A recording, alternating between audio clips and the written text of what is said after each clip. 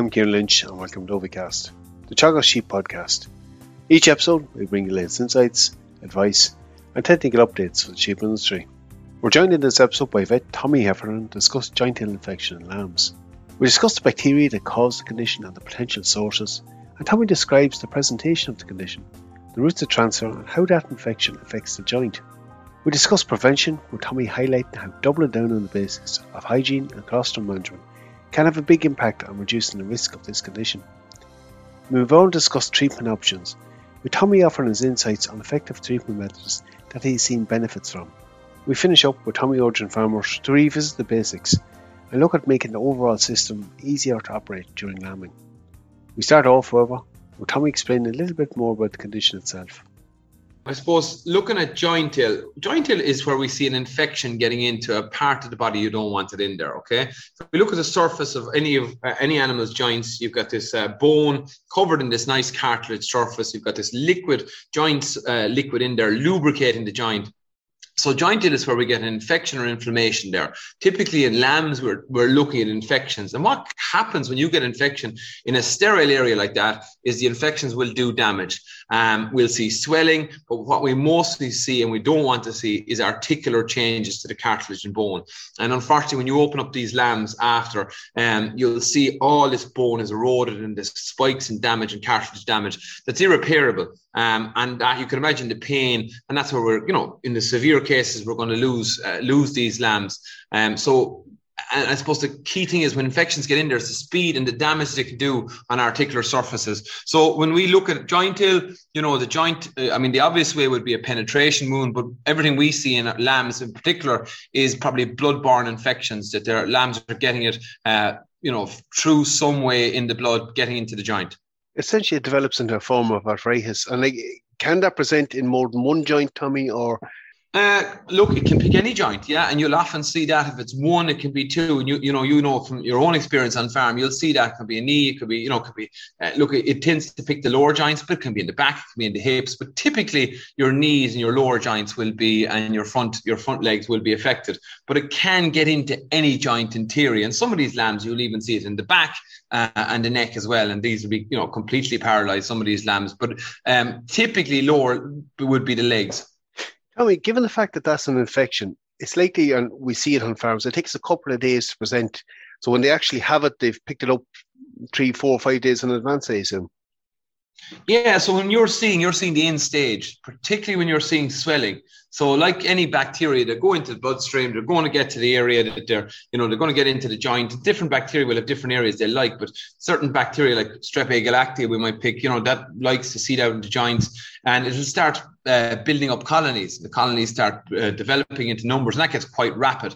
And these bacteria are producing enzymes and stuff that damage the local area. So when we're seeing that diffuse swelling and the leg is up in the air, completely lame, you're looking at 3 or 4 days before that infection originally seeded in. And it's typically in the first can be 48 hours to a week. And we're often seeing a lot of a distance between 5 days and 21 days, it'd be fair to say, Kieran, wouldn't it?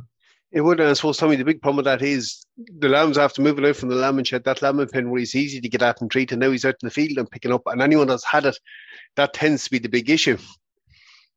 Yeah, and again, I suppose we want to prevent it always. That's been a lot of my focus, but I suppose treatment is still need to treat these lambs. And the one thing I would always say about treatment in joint heel is early, and it's the same with everything, unfortunately. The earlier you're getting in to kill those infections, be it antibiotics and medications to stop the articular changes like steroids or anti-inflammatories, the better. So like when it's going on for a couple of days, which can happen, these lambs you can miss them. The poor will have poorer treatment success, to be honest with you. We might come back to that bit in a second, but like you mentioned Strep A galactica. So I think that's the most common cause there. Are there others that can cause it as well? Yeah, so there's lots. So I still think E. coli are there. There's some staffs. People talk about erysipelas rosea patti. It's a pathogen you could see in pigs a bit as well. But I have to say now, and it's been a while, but I do get to talk to pathologists in the labs and kind of an idea of what's happening. Any lambs that I would have opened up to swab joints to actually see, we can do that, we can do that and kind of figure out what's happening. It would have been Strep A galactea. It seems to be the dominant pathogen in both Ireland and the UK now, from talking to vets on both sides of the water, that we're seeing when it joint ill. And unfortunately, it's a tricky little pathogen as well. It's not a straightforward one. Right, Streptococcus, and it's fairly commonplace in the environment. So how did you go about picking it up? So, this is the challenge, is that Strep A galactea, so there's lots of different, it's a family of species of bacteria, there's different ones then. Strep A galactea can actually, when you can have carrier yolks. And I don't think, and maybe the last time I've read, it hasn't been as, where they actually carry it. So different bacteria can be carried, like salmonella can be in the gallbladder. But what happens, unfortunately, when their yolks are carrying it, they can spread it and it'd be totally healthy in vaginal discharges and can go in milk and colostrum. But obviously, being in a vaginal discharge means that, there's a high risk for that lamb picking it up. There's a whole series of things that need to happen then around the bacteria being in the discharge to getting into the lamb, and often they can go in through orally to the tonsils of the lamb and then actually overcoming the immune system and causing infection. So it's still back to, like with all our diseases, unfortunately we still see a lot of our diseases the first 48 hours. It's cold and colostrum are the big ones still. So like even Strep A galactea can even cause problems when you do a good job with colostrum, but it's so important that we still work on that dry, clean environment. Loads of good colostrum and having that well fed, particularly come up to lambing. I've done a lot of work with colostrum over the years, and that close-up period to lambing, high quality energy and protein make a huge difference in the colostrum that you'll sample, if that makes sense. Again, we might come to that as part of our treatment in a moment, but in a case where a lamb gets enough colostrum in, there's still a good chance he can survive it. But that risk of exposure, so we've carrier yolks there that can bring it in. It's in the environment as well. Hygiene, Tommy, handling wet lambs, and that routes of entry. Typically we think of the navel, the mouth. There are other entry points as well.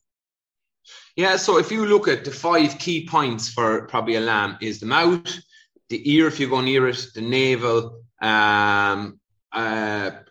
any sort of break in the skin, or the tail, or castrating lambs. So if you're using rings, so doing anything with a wet lamb where you're breaking the skin is a big risk. Okay, particularly where you're seeing issues with the actual pathogen and these flocks who are dealing with it.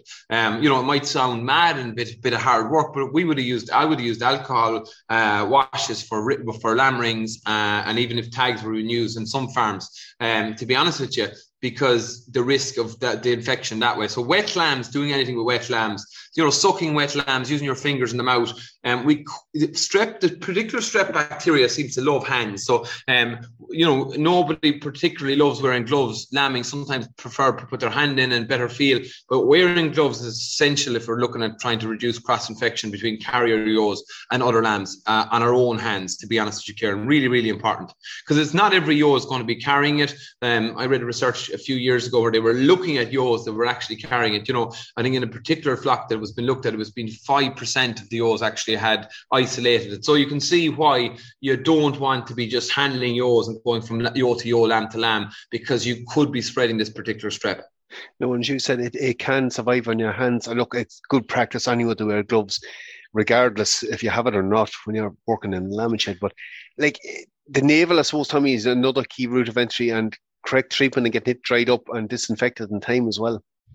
The navel is a good one. Again, I've done a lot of reading research over the navel. We were hyper excited about the navel 10 or 15, 20 years ago. And look, very much, it is very, very important. It's a tube. Remember, it's a tube. So if you think about the tube, it's the inside of the tube that the infection tracks up along. And so when you're looking at the navel, it's really giving it a good dip or a good spray. Now, navel dipping can be hard practically on farm. We often talk dipping far better than spraying, but spraying is probably more practical. And what I just say is a gloved hand, get your navel in and just literally soak the navel in a good either iodine, alcohol-based navel wash, or maybe a 0.5% chlorhexidine wash, and do that early. But still, like one of the main things if you're seeing navel infections it's still colostrum. It's still colostrum. So yeah, I think the navel is important. Remember to chew, getting in there early with a good disinfectant and having that as part of the routine is important. A lot of people actually, Kieran, would have been, and this is probably in the past now, would have used antibiotic sprays in the navel. You're far better off with a good disinfectant. No, I think it gets dried up far quicker. So your alcohol, anything with an alcohol base in it, I find tends to dry the navel a bit faster as well. So I've used various concoctions over the years, but your iodine alcohol base or sometimes chlorhexidine alcohol base works quite well to dry that navel quickly. Tommy, in the case of an outbreak, it can be a nightmare for any farmer in the middle of a lambish at a time where he's already busy, he's looking at lambs are suffering. In terms of treatment, what options out there, or what do they need to look at in terms of treatment? Yeah, so when we talk about treatment, still there's obviously, we're always, and I'm probably better than anyone for talking about reducing antibiotics all the time. But when we have an outbreak, we absolutely need to get in quickly and treat, and then think back about how we can prevent. And we'll always see it, anyone lambing in during a bad break in weather, it just seems to really put pressure on the system. You'll see more infections. So when you look at treatments, early treatments are really important. So and we're talking about prescription medicines, Kieran, so I'm very conscious of that. But talking to your own vet, but I would have found certainly with joint ill, an anti-inflammatory or more so steroids used early in conjunction with antibiotics was a very important part of that treatment. And I think that's well recognized in the literature now that, to stop the changes in the joint, dexamethasone is a steroid, which is a prescription drug, yeah, but it's available through your vet, is a very, very effective part of early treatments for joint ill. And then an antibiotic that's appropriate to the infection. And I would have found over the years that, some very straightforward penicillins would have worked very, very well for me. But again, that's a flock knowledge of the local vet and farmer relationship and what drugs they would use. No, and look, it's very important. And the anti-inflammatory or Dexter, I'm sure, is providing a bit of pain relief as well. So yeah, that you can imagine, anyone who's has articular injuries or from wear and tear will tell you the pain of it. So acute, as you described it early on, inflammatory arthritis is very, very painful. So both reversing that damage or stopping that limiting that damage to the bone and eliminating the swelling and pain is as important as the antibiotic in the treatment. Tommy, look, we always, when we hit these cases, we deal with what's in front of us at the time, but we always talk about planning and prevention for next year. I suppose let's deal with the obvious ones, the focus on good condition, good colostrum, ensuring the feed quality is right. They're all kind of obvious ones we need to deal with, as well as our own gloves and protection. What about dealing with them carrier ewes, Tommy? Is there possibly an advocate there for culling some of them, treat them differently? Is there anything we can actually do with them in the flock? Yeah, it's a good question. It's something I actually haven't probably looked at. Certainly if you could track, if you're recording lambs and recording joint ill and looking at mothers and seeing if it's year to year. I mean, it's a hard one because there's no easy test for it. It's not something you can go in and just test for. You're often going and looking at maybe lambs post-mortem and then if you have 20 or 30% of the flock affected, which ladies is it? I think it's a hard one. It's something we need to maybe keep an eye on for the future. I certainly don't have the answer to that question today. Just one thing I would say, Kieran, that I've picked up, and I've kind of been lucky. I work sort of across a load of species now, and kind of all back to the simple principles of really looking at reducing infection and improving immunity. And one of the areas I think that could be an interesting one in flocks lambing indoors is water. It's often overlooked, and we have a lot of the pathogens. I do a lot of water testing now. And we see a lot of E. coli, I see a lot of streptococcal bacteria in water on farm.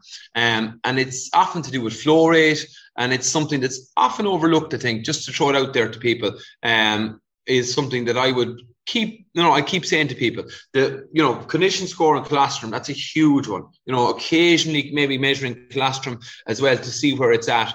And there's a lot of gains to be made by feeding ewes, close-up ewes, and looking at the forages that are going in. I think another huge one, obviously, is the environment. Fresh air being in there. So we don't want cold lambs, obviously, but we don't want stuffy, keeping that straw in there. And unfortunately, even with dry straw, you'll see strep A. galacti, but you'll certainly see more strep A. galacti because it'll really proliferate where there's damp, mild conditions. So it's still about keeping the basics right, if that makes sense. No, I think you're 100% correct. And that hygiene in it, even in feed or drinkers, I think, Tommy, you're probably right. It's something that's often overlooked on farms. But it just all ties in with when we see farms hitting a real pressure period where lambs are held back in bad weather, everything comes against them.